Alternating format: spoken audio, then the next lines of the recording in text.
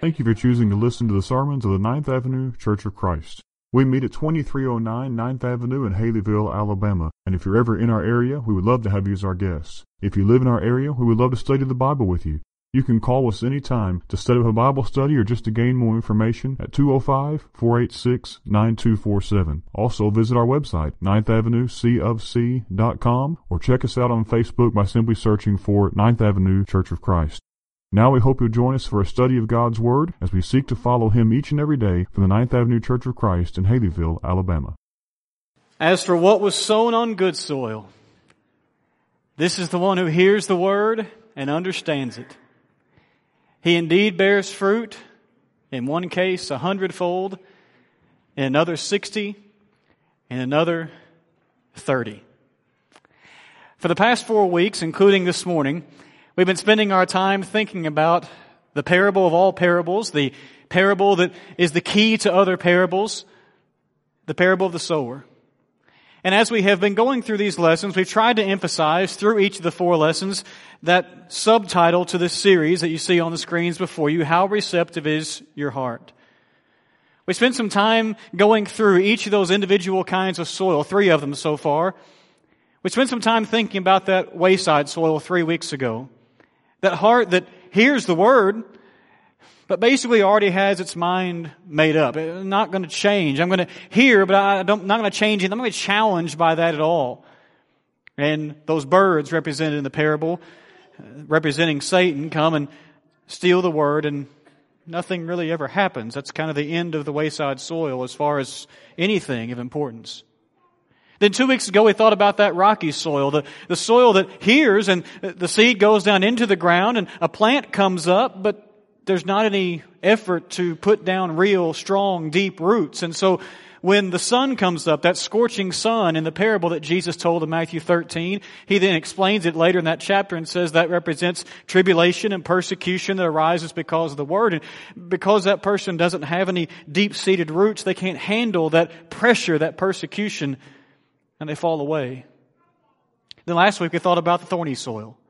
And I admitted to you that's the most tempting, the easiest one to fall into if we're not careful, because, boy, everything looks right. It comes up and it looks like the right kind of plant. In fact, it is the right kind of plant, but it doesn't bear anything because in that same soil there's thorns, briars, and they choke out the Word. And Jesus said it just proves unfruitful. But with Thanksgiving being this week, aren't you thankful the parable doesn't end there? Aren't you thankful that when Jesus looked out across that crowd as He sat on that boat on that day, and the people were pressing up against that seashore, listening to Him talk, Jesus knew the heart of people. And aren't you thankful that Jesus could look across that crowd, and because He knew the heart of people, yeah, there were some who were wayside soil there who were going to listen but never change. There were some who were there who were rocky soil who were going to hear this but never really deepen their faith. There were some who were listening to Him speak on that day who were thorny soil, who would listen but who wouldn't really make the effort to remove the cares of the world and the deceitfulness of riches. But as Jesus looked out in that crowd, aren't you thankful that there was some good soil? Aren't you thankful that there were good hearts? And as we think about the good soil this morning, I want us to be grateful. But I also want to make sure that we're self-examining. Because as we said throughout this series of lessons, you may have gotten tired of hearing it, it's so easy to just automatically think that I'm the good soil and not really think about those negative kinds, those bad kinds of soil. And yes, I want to be that good kind of soil, and I hope you do too. And I think there's a lot of good soil in here, but I don't know the hearts of people. I only know my heart as far as it's revealed in the Word of God, and my comparison to that, or frankly, sometimes the contrast to that, unfortunately. But I want to be that good kind of soil. But it's so easy to just know there's good kind of soil and not really study what it means. And so this morning I want us to think about that good kind of soil. We're going to have 3 things this morning, 2 of them that make for good soil or good hearts, and then the payoff, the outcome of it all, the application of it all. First of all this morning, consider the fact that for your heart to be good, for there to be good soil, the heart must be prepared. The heart is prepared. Now this first point is not as clearly seen in the parable as the other two will be, but it's implied very carefully, very, very seriously, because it's seen in what Jesus says in the parable and the explanation and just a little bit of terminology. In verse 8, as Jesus told the parable in Matthew chapter 13, he said that other seeds fell on good soil. And if you're in Matthew 13 and glance all the way down to verse 23, as Jesus was explaining the parable, he said, as for what was sown on good soil. That's the English Standard Version. But some of you are reading from other translations this morning and you're saying, wait a minute, that's not what my Bible says. If you're reading the King James Version or some other translations, your Bible says it was sown into good soil. I don't want to get super technical this morning, but the original word is a very generic word. It's a generic preposition. It can mean on, it can mean into, it can mean all kinds of things. The context determines what it means. And considering that this is good soil, that's going to produce a plant, that's going to produce fruit or grain or whatever it is, I think the King James translators have it right here. That the seed, it lands on top of the soil, but it goes down into the soil. And that's what produces that crop, that abundant harvest. But that implies something, does it not? You don't get good soil overnight. That just doesn't happen. No one becomes good soil just immediately, just because I want to be right now and snap my fingers and, yep, I'm good soil, I'm a good heart. It takes work, it takes cultivation or preparation to have that good kind of soil. Those of you who grow flowers or have a farm, you know that you may be able to get a crop that first year or grow some flowers that first year, but over the years you keep working on that soil, don't you? And part of the reason is if you keep working on that soil, things are only going to get better. That the produce or the beauty of the flowers or the strength of the flowers is only going to be better as the years go by because you keep working in that soil, adding in the right kinds of things and taking out the wrong kinds of things and just doing those things that are necessary. But it's hard work. No one becomes good soil overnight. No one becomes a good kind of heart just immediately. Now think of the work that's going to take. And what's interesting is, if you want to prepare your heart to be good soil, well, all you got to do is contrast yourself to the negative 3 soils in this same parable. How do I prepare my heart? Well, a good heart that's prepared is number one that's willing to hear new information. Isn't that what stands in contrast to the wayside soil? Oh, the wayside soil heard what was said, but the mind was already made up. They weren't going to change anything. Now, you got to be careful in saying this, I know, but a good heart is one who's willing to listen to new information, but they have a standard to compare it by. That ultimately, of course, is the Word of God. Just because something new doesn't mean it's right. But a good heart is one that's willing to hear and be challenged by something that's new, and it makes them think. They compare it to the Word of God. But if all I say is, well, I've already got everything figured out, I'll go listen to him, but I'm not changing anything ever, that's not preparing a good heart. Am I willing to really hear things that may challenge me in ways I've never been challenged before? May I even ask you, as I've asked myself as I prepared these lessons, did you know the parable of the sower so well that you stopped listening to these sermons in week 1? Because you just knew where we were going in them. Is that not an eye-opening question? But a good heart, a prepared heart, is one that's willing to hear. It stands in contrast to the wayside soil. But then a heart that's prepared also is one that's willing to spend time in the Word to deepen his or her faith. That stands in contrast to the rocky soil, doesn't it? Do you remember the rocky soil heard the Word and it went in, but it didn't take the time to deepen its faith, its roots in the picture of the parable? I prepare my heart by hearing things, but always comparing it to the Word of God. And spending time making sure that I'm deepening my faith in Scripture. Because I know difficulties are come. I know things I'm going to hear that are going to be new, that are going to be against the Word of God. And I need to be prepared to face those things and how to answer those things. Even before we become good soil, we need to realize that we're going to have to strengthen our faith in the Word of God. And then 3, if I want to prepare my heart, I must have my sole focus on being good soil. That's what stands in contrast to the thorny soil, is it not? The thorny soil grew up a plant, but it never did the hard work of removing those other things, the cares of the world, the deceitfulness of riches. If I want to be good soil, I have to want to be good soil. I have to put forth every effort to remove those things that would block, that would press in and hold out the truth of God's Word. It's what Jesus said in Matthew 6 and verse 24 in principle, that no one can serve two masters.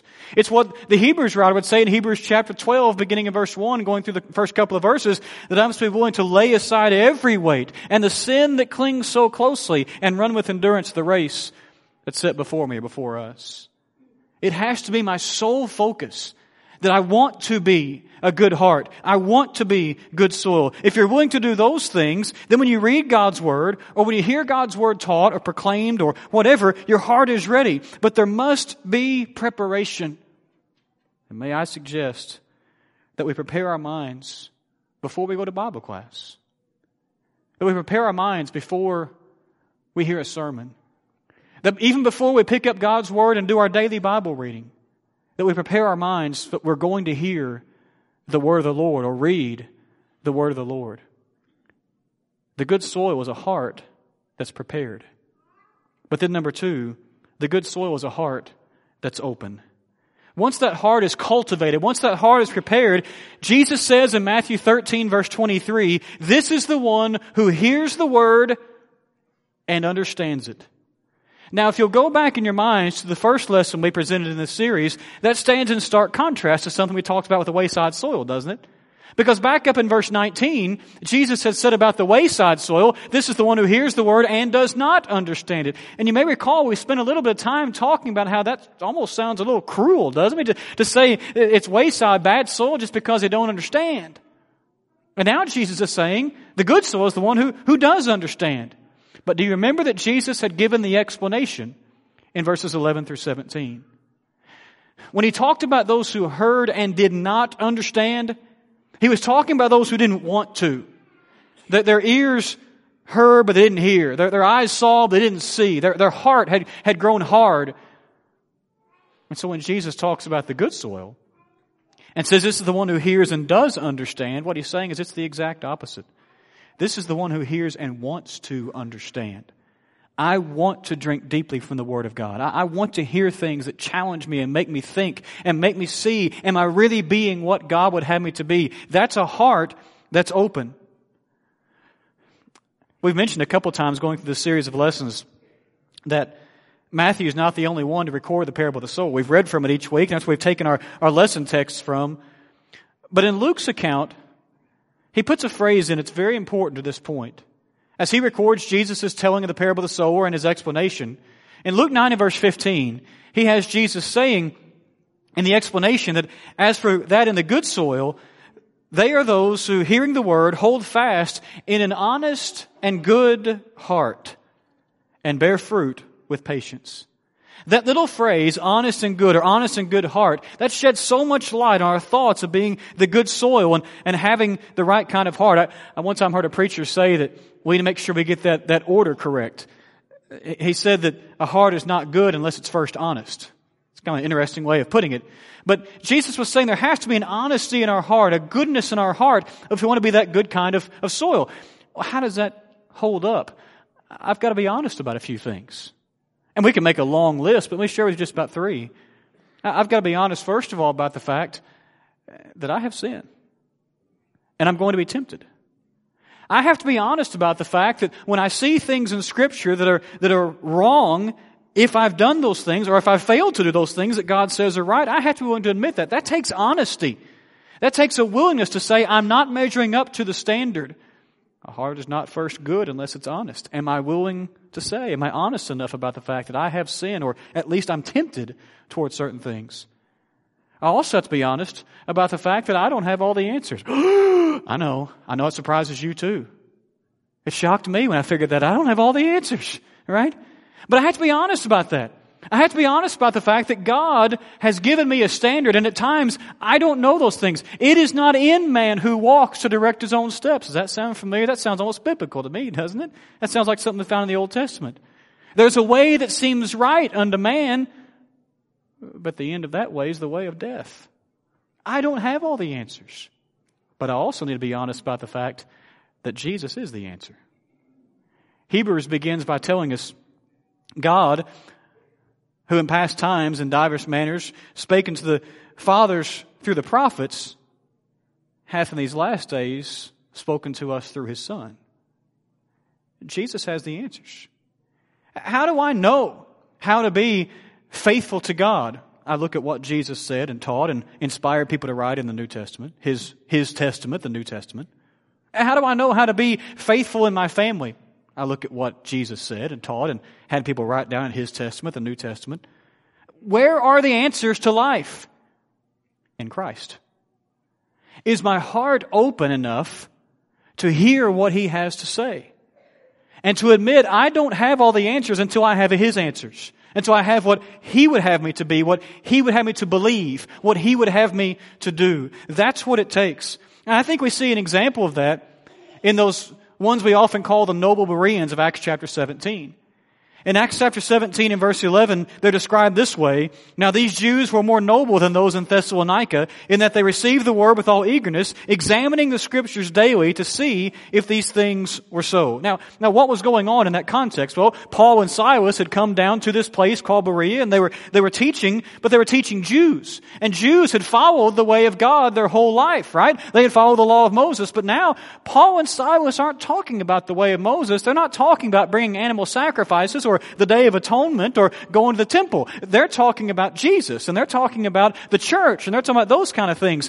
And isn't it telling and wonderful that these people didn't just turn their ears off and go, well, that's just different. There's no way I'm listening to that. But instead, they said, I don't have all the answers,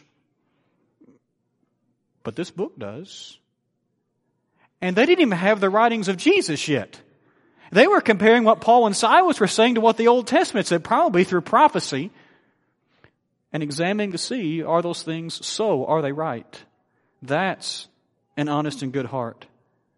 Folks, I don't question the sincerity of so many religious people around me, around us, but I hear far too many people in the religious world who give the reason for doing something in the religious realm, and the reason is, well, my pastor says. Or, our church teaches. Or even worse, I just feel like. Our only reason for doing anything in the realm of religion should be, the Scriptures say. That should be our reason. Is my heart open to, thus says the Lord? That's an honest and good heart. You've got someone who prepares their heart, cultivates that heart. You've got someone who has an open heart. They're willing to listen. They're willing to say, I don't have all the answers, but this book does. Jesus does. What's the result? Oh, it's beautiful. Number 3, there is a harvest. Jesus said He indeed bears fruit and yields. In one case 100-fold, in another 60, in another 30. In other words, hearts that hear the Word of God and let it take root and remove worldliness and let the Word of God dwell richly in their heart, they produce a harvest for the kingdom of God. The question becomes, what is this harvest? Have you not ever found it interesting that Jesus takes the time to tell this parable in verses 1 through 9 of Matthew 13, and then He takes the time a few verses later to explain what seems like every detail of the parable except this one? You ever notice that? He does not say the harvest is fill in the blank. When He comes to the explanation, He again just says it brings forth a harvest. 160, 30. So what's He talking about? Well, there's a couple of possibilities. Some have suggested that He's talking about a harvest fruit, the fruit of the Spirit. Love, joy, peace, patience, kindness, goodness, faithfulness, gentleness, self-control. That if I let the Word of God go into my heart, go into my soul and take root there, that I'll find myself having those qualities. And that's possible. But think of the parable. What's the parable all about? It's all about someone hearing the Word of God, letting it sink into their heart, and becoming for Christ what they should be. But how did the parable begin? Someone went and sowed the seed. What's the harvest? It's other Christians. It's more people who hear and who become these kinds of soil. But there's another oddity in this to me, and that is, why did Jesus give these numbers? Some 100, some 60, some 30. Well, it's not a mathematical formula. He's not saying, if you've only brought 29 people to me, you're not faithful, you're not good. That's not what he's saying. It's not a mathematical thing. Part of it is he's simply saying, anybody who grows stuff realizes some years you're going to have more and some less, and some people are going to have more opportunities. They're going to be around more people. They're going to have, if you please, better skills where they can reach people. That's going to happen. Some are going to be more effective, if you will, in reaching lost souls than other people. We understand that. But I think the key is not in the numbers. I think the key is what in Jesus did not say. And that's this. Jesus did not say, someone goes and yields 100-fold and that's the faithful one. Someone's kind of okay and they yield 60 and then there's the 30 over there. He didn't say that at all, did he? There's not even so much as a hint of him praising the 100-fold and denigrating the 30-fold. He is simply saying some will win more than others. Some will be more effective than others. But the beauty of it all is there's a harvest. You have the seed that goes into the ground and it grows into a plant that, unlike the thorny soil, does not just look like the plant. It produces what the plant is supposed to produce. That's the beauty of this parable. And that's the beauty of the good soil. Now, as we draw this lesson and this whole series to a close, I want to give two very brief takeaways. One is from what we just talked about. Takeaway number one is something we've sung a couple of times during the season, this series. Are you sowing the seed of the kingdom? Takeaway number one from this whole series is, I must be sowing the seed. If this parable, as we've just said, has something to do with soul winning or winning people for Christ or bringing people to Christ, our job is to sow the seed of the Word of God. Later on, Paul would write that someone cannot hear unless someone teaches them. Romans chapter 10 and verse 14. For someone to become a Christian, if you please, for a harvest of Christians, three things have to be present. First of all, there has to be a non-Christian. You're going, boy, you stayed up all night figuring that one out, right? But there has to be someone to teach. There has to be, if you please, a prospect. That good soil, that good and honest heart. But there also has to be the seed that's sown. In Luke's account, he would say the seed is the Word of God. I want to make this point very, very, very clear. We will not harvest Christians unless we sow only the Word of God and the unadulterated Word of God. We have no right to change it. We have no right to add to it. We have no right to water it down. We must present the Word of God in its fullness. If you plant green beans in the spring, you expect green beans in the summer or early fall, whenever it is, right? But you can't just plant seed. It has to be good seed, right? Or it's not going to be what it's supposed to be. There has to be a prospect. There has to be the right kind of heart. There has to be the seed. But then, folks, there has to be a sower. There has to be somebody to go out and actually spread that seed. But I want to point out something else that Jesus did not say in this parable. Have you ever noticed he didn't make fun of the guy or run the guy down for sowing seed on the negative soil? You ever notice that?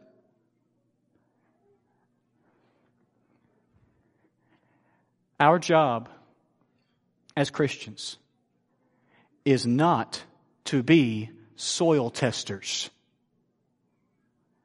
Our job is to be seed sowers. It is so easy to see someone who you know is lost, a friend, a loved one, someone that lives next door to you or down the road from you, someone you work with, and you almost get up the courage to invite them to a Bible study or to invite them to church, to ask them some question that might lead to something. Oh, but he won't listen because ... She would never listen because...